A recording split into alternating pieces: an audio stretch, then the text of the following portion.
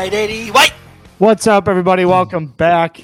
Episode 89 of Three Guys from the South Side. Folks, 3 became 2 this week. One of our members, Mr. McAvoy, little under the weather, but we are joined live today, though, with Mr. Bernardi. Blaze, Houston, Texas. How we doing, buddy? Good. 3 guys from the South Side's now 2 guys in Texas right now this week. So I'm little fitting since I'll be heading up there to Dallas next week for Thanksgiving. But yeah, we're a man down. I'm not going to go like the Michigan coach and start crying on live air that we missed Dave and we're doing this for him because Dave's still alive. He's just sick. So we got a nice short and sweet podcast and we'll get going. How are you doing, Mike?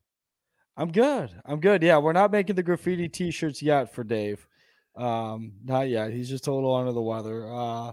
Man, I'm good, boys. I'm good though, man. I will say, I really wish the Seahawks would have covered yesterday. Yeah. How about you obviously didn't do a video with this play, and we know you went 0-2 and went a rough stretch in college football, but we like to give you a hard time for kind of the cold streak you're on, so to say, right now. But tell us how you kind of started turning around the Titanic yesterday. Yeah, just look, my college football plays have been ice cold. Last 3 weeks. 3 weeks been ice cold. 2 weeks really been ice cold. And then just yesterday, I just, taking a look at the board, was seeing the board really good. It was like stuff was jumping out. Tell me what games to play. I had the Colts and parlayed the Colts, the Bengals over the Buccaneers spread, and then the Seahawks spread. For our listeners, what was this payout? 160 would have paid almost $2,200 on a 4-teamer, nice. And cover the first 3. Got to hedge, luckily. Still came out ahead, couple unit gain back on there, but I needed it. Washington doing me dirty. I know one play doesn't define the game, but in my case, one play defined Washington covering or not covering. And for that linebacker to drop the ball before he got in the end zone and not do anything, it blows my mind that we still have athletes, and these are athletes we pay, by the way. Wait, what happened? I don't know if I saw this. Oh my God. They were up. They were up 5, I think it was, in the fourth quarter. They picked it off. Linebacker ran it back, or actually, I'm sorry, it was a fumble recovery, I think. Ran it back, and then as he was running into the end zone at the 3-yard line, he just dropped the football and celebrated as if this is Washington. I thought you were talking about Seattle. Okay. No. Yes, I'm sorry. Yeah, I mean, look, I'm over the fact that parlay didn't hit. I'm out of the fact that Washington screwed me out of a really. I mean, that was a 6.5 unit swing on that fumble. I mean, it's atrocious. It's atrocious. Yeah, he shouldn't have dropped the ball. Mike, I'll say this: that stuff happens, but I think the thing that would drive me more insane about that game is Penix takes that 10-yard sack to close the game. He throws that ball away. You're kicking a 22-yard field goal instead of a 32-yard field goal in horrible conditions. I thought that one was kind of just like, you're already down. They kicked you to the curb, and then they curb stomped you.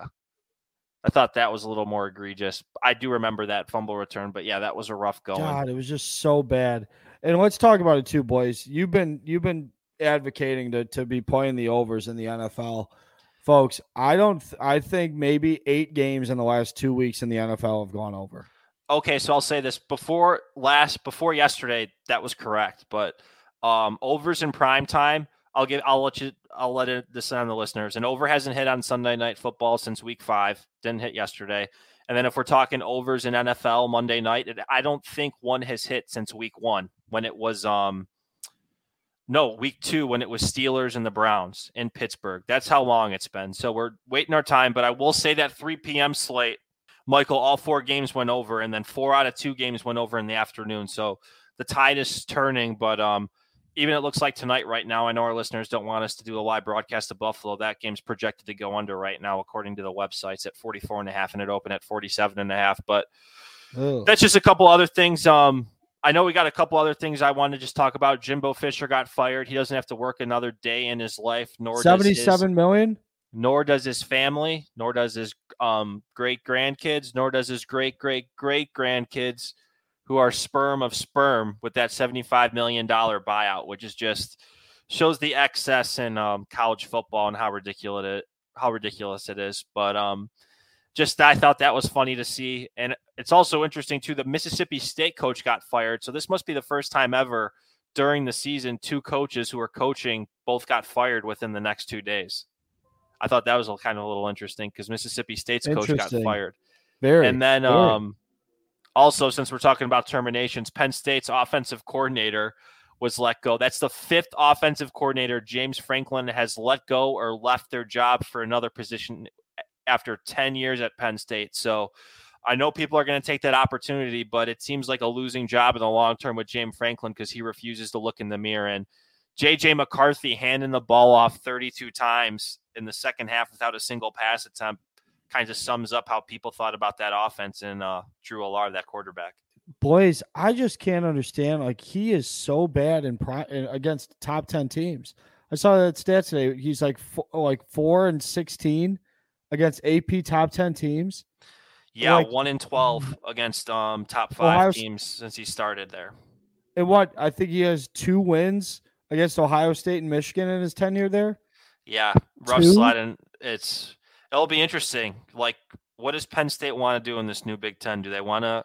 There's no more divisions anymore, so they're not going to be playing Ohio State and Michigan every season now. But it is, all right, you're going to be in a conference championship. If you're playing them, game's kind of already over before it started. So James Franklin, he's helped resurrect Penn State, but is he really going to get him over that hump? I don't know. Boys, I got one for you, and we're just going to transition this right into our place. Illinois on the road this weekend in God's country, Iowa City, Iowa. The Hawkeyes are a 3.5-point spread. The total's 30. Favorite. Total's 30. I don't know, though. Like, look, Illinois put up, 40-some points this last week? They put up 48, but they also gave up 44 to Indiana. So it is Indiana, but that offense so good. I don't know. Maybe they found something. Gun to your head. Hope you're standing behind me. Who are you taking? Man, this is tough. So I have him, as John Rothstein likes to say, I still have embedded moles in Champaign. And I heard right now there's a minor quarterback controversy because John Paddock, the guy who's played the last 2 games, who won Minnesota, won Indiana, he's been filling in admirably for Luke Altmaier, who's been out with a concussion. So people are pressing behind the scenes, a.k.a. the parents, to get Luke Altmaier back in. But at the same time, Paddock just passed for 500 yards and has won 2 straight games. So kind of in a real difficult spot. And the thing is, that offensive line is going to get eaten up by Iowa. Do you really want to bring in a quarterback who's going to be playing at Illinois the next 2 years, get absolutely shit-stomped by Iowa and get another concussion again? I'd almost want him to sit this game and then bring him back from Northwestern and clinch the bowl game because I don't think Illinois is going to win this game. If I had to pick a side, I really like the over of 30.5. I think this Illinois defense is washed up. I think Iowa's going to be able to score at least 20 points, and Illinois might be able to get some too. So I would take the over here, but I think Iowa wins. 3.5 points, 30.5 on that over-under. Gosh, that is low. That is extremely low. Do they get the primetime game too? Are they 2:30 on Fox? 2:30. I thought it'd be cool if it was a night game on NBC, but I think if Illinois won one more game, because Iowa already clinched the Big Ten West, my understanding. But if Illinois beats them, then beats Northwestern, Iowa loses this week, and next to Nebraska, I think Illinois wins the Big Ten West. So that's kind of why this is a mini primetime game. But Illinois dropping. Illinois cannot win the West. They can't? No. Why? Well, they wouldn't win it outright. No, they can't win it outright, but with tiebreakers, I'm pretty sure. I'm pretty sure Iowa clinched a share of the Big Ten West last week. No, they did. That's what I'm saying. But I'm saying Illinois can clinch a big share and still go to Indy if they win out and Iowa loses out. Yeah, I don't know if that's going to happen. Well, we'll see. In the conference. Oh yeah, 5-2. Yeah, it could happen. Well, you guys still got Northwestern next week. I know that's a scrappy team. I don't think it's a guaranteed win either. No, definitely not. But yeah, wins against Minnesota, Indiana last 2 weeks. Let's see if the boys can get hot. That loss to Wisconsin just aging horribly, like cheese, not red wine. Let's jump to a bigger game. You and I are on opposite sides on this, and You're going back to the well? I'm going back to the well. Boys, it ain't broke. It only broke once, and that was on the technicality that guy dropped that ball. I love why I might be a big boy play on Washington on Saturday. All right, walk me through it. Walk me through it. I don't understand how Vegas thinks that they're going to lose this game. Yes, they're on the road at Oregon State. However, they have the best offense in the country. Second best, actually, I'm sorry, behind Oregon. Second best offense in the country. You have a Heisman Trophy candidate in Michael Penix Jr. I don't understand how they lose this football game. It's not going to happen. I'll bite on this. I think Oregon State at home has been absolutely dynamite. They've lost 2 games on the road, and Washington's road yips are pretty noticeable. They played a very close game to Stanford. They eked out a game. Man, I can't remember. Well, game was at home against Arizona State. And the thing is, Oregon State, this is their last hurrah, Mike. There's no more Pac-12 games at home after this. This is their last game they're ever going to play in Corvallis as a Pac-12. It's an absolute goddamn shame ESPN College Game Day isn't there. This place is going to be rocking like crazy. It's a tough place to be. It's going to be a little chilly. All signs are pointing to Oregon State. This game opened as Washington a favorite, and now it's Oregon State -1. Washington's defense is not going to be able to hold them. John Smith is a great coach at Oregon State. I think they're going to win this outright, and they're going to make things a little weird in the Pac-12. But I still think Washington and Oregon will be able to make the title game. But it's going to be a trip up right here. We'll see. I'm going. This was a field play again for me. I'm probably going to put a bigger number than I normally put on a game on this. Give me the money line. Give me the 1.5 points. I want it all, baby. I want it all. I want it all. Well, it sounds like a double dip with East Grand Rapids and then also wiring money up to Chicago. Boys, there's another game on the calendar here that I really like, and this is a Blaise Bernardi play because it's due. Over SMU Memphis. Why is it due? It has gone under 4 consecutive times and 5 of the last 7. And is this game in Tennessee? It is in yes, it is in Tennessee. Okay. It's at Memphis. So I was looking at the spread. I'm like, ooh, I don't know, but look, both of those teams can really play offense this year. I love the number, which Blaise, do you have what the number is on this? I don't. I can pull it up really quick. 66.5. Hammer it. Give me the over. Honestly, I'll probably get in on you with this play. SMU's just been absolutely going off these past couple games. Let me just run a couple numbers for you the past month. Since Friday, October 20th, they've scored 55, 69, 36, and 45 points. So, man, you get anywhere near that close with Memphis, a team that has definitely underperformed this year and is hot and cold. But just let's look at the numbers Memphis has put up the past 4 weeks. 45, 45, 59, 44. So I think you're on the right side of this. And really, man, I would lock this in before it gets to Saturday because I feel like this line's just going to keep moving up with 2 teams that can't really stop anybody and will always be throwing the deep ball for better or worse. One thing I will say, Mike, one of these plays, I really like Oregon -23.5. This line actually opened up at 21 yesterday, and it's already gone off 2.5 points.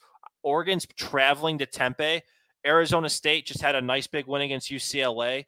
They're playing a little better, but I just do not see it with this team because when they play a difficult defense like Utah, they get the absolute doors blown off. And I think Dan Lanning's going to want to send a message this week to the playoff committee because if Washington loses, Oregon's going to be in the driver's seat. Oregon only beat USC by 9. They looked a little inefficient there, kind of a squeaky wheel. I think this is when they're going to grease it back up, figure it back out. I can see Oregon putting up like 60 points this game and winning this game 60-7. This is in my 12-teamer parlay. I'll tweet out later this week. But I like Oregon -23.5 with you. What? I'm all over. Look, ASU. I think you probably saw it in the notes. They fired their AD today, The program's already in shambles. They've won 2 games all year. And look, Oregon still has that chance of the playoff. And the fact that I'm saying Bo Nix for Heisman, when like 3 years ago when we just started doing the podcast, we were talking about how Bo Nix has fucked us so many times at Auburn. Not us, you. Not this Saturday. It's not going to happen. I'm with you. They're going to put up a massive number against ASU. A massive number. I've got one other one, boys. Okay, go for it. Turn it back to you. Maryland is hosting Michigan. I love Michigan minus 19 in the hook. They're America's team, baby. Okay, I love the story too, and I'm gonna hate to break your heart on this because you're in the parlay. I have Maryland 2 in the parlay, but I got them at 21, so we can root for a win by Michigan for 20 on Saturday. Win by 20. Yeah. We medal it. I think this is Maryland's big game. They played Ohio State tough. They got a nice win against Nebraska to stop a 4-game losing streak. I think Michigan's kind of looking ahead to next week, and you can't really help it whether you want to or not, whether you're a coach or a player. I think this game's going to be a little closer. And just for reference, exactly a year ago to the Saturday, or Ohio State, who was going to play Michigan the week before, they were a 20-point favorite against Maryland at Maryland and only ended up winning by 10. So I think it's going to be a closer game than the experts think. I'd also add the over in that game too. 50.5 looks a little low. I got a couple other plays to close us out. First of all, I want to give a shout out to Tequila Sarkisian, up by 20 at half, only beating TCU by 3. His team has not played a full 60-minute game since Alabama, and I don't know what's going to happen in Iowa State when they go to Ames. I'm not going to bet the number at 7.5, but I really like the under here at 47.5. It opened at 48.5. It's already kept going down. I think this number is going to shrink to 45 by Saturday night. Add in a little chilly weather, these boys in Texas, they're not going to like it up there, and it's going to be a hostile crowd. Iowa State's really turned around their season, especially after that gambling scandal, which knocks out the quarterback. Give me under 47.5. I'm going to go Tennessee plus 10.5 here. Georgia, I don't count the game in Nashville, a road game, because there was more Dogs fans there than Commodores fans. Georgia's last road game was at Auburn on September 30th, and they only won by 7. Tennessee is a much better team. It's going to be just as hostile an environment, and they're getting 3.5. They're getting 10.5 points right there. I think Georgia's going to kind of be in a wake-up call this first half. They're going to take a couple punches. They're going to punch back. I don't say Georgia loses, but I think Tennessee loses closer than the experts think. Give me Tennessee plus 10.5. And this is also just kind of a fade TCU play. TCU is an absolute horrible team.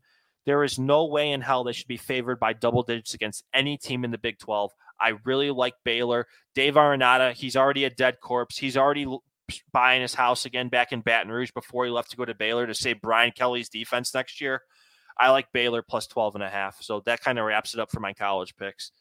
And then I usually got a 10-team parlay, but I'm feeling a little hot this week. I got a 12-teamer in that $30 pays $70K. So follow that on Twitter, and me and Merrick might quit this podcast if we hit that one. Yeah, I think we could quit the podcast for a while if we hit that. That's a whole lot of McChickens. What's 70 divided by 3? Yeah, you get a third of that, but Uncle Sam also gets a third right off the top. So we're getting the split $40,000. I get it 66%, and you get it a third. So perfect. I'll probably give Hep a little tip too. So we'll see. Not a little tip like that's what she said. A little tip for placing all my bets. Yeah, I'd get a nice 15 out of that. I'll take that. Plus a little something over the Hep.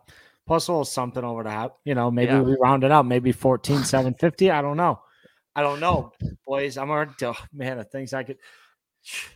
Okay, so after we win 5 figures on this parlay, we got another Sunday. So kick us off with this, Merrick. You had a 14 parlay that went 3 of 4, but still came out ahead with a nice hedge.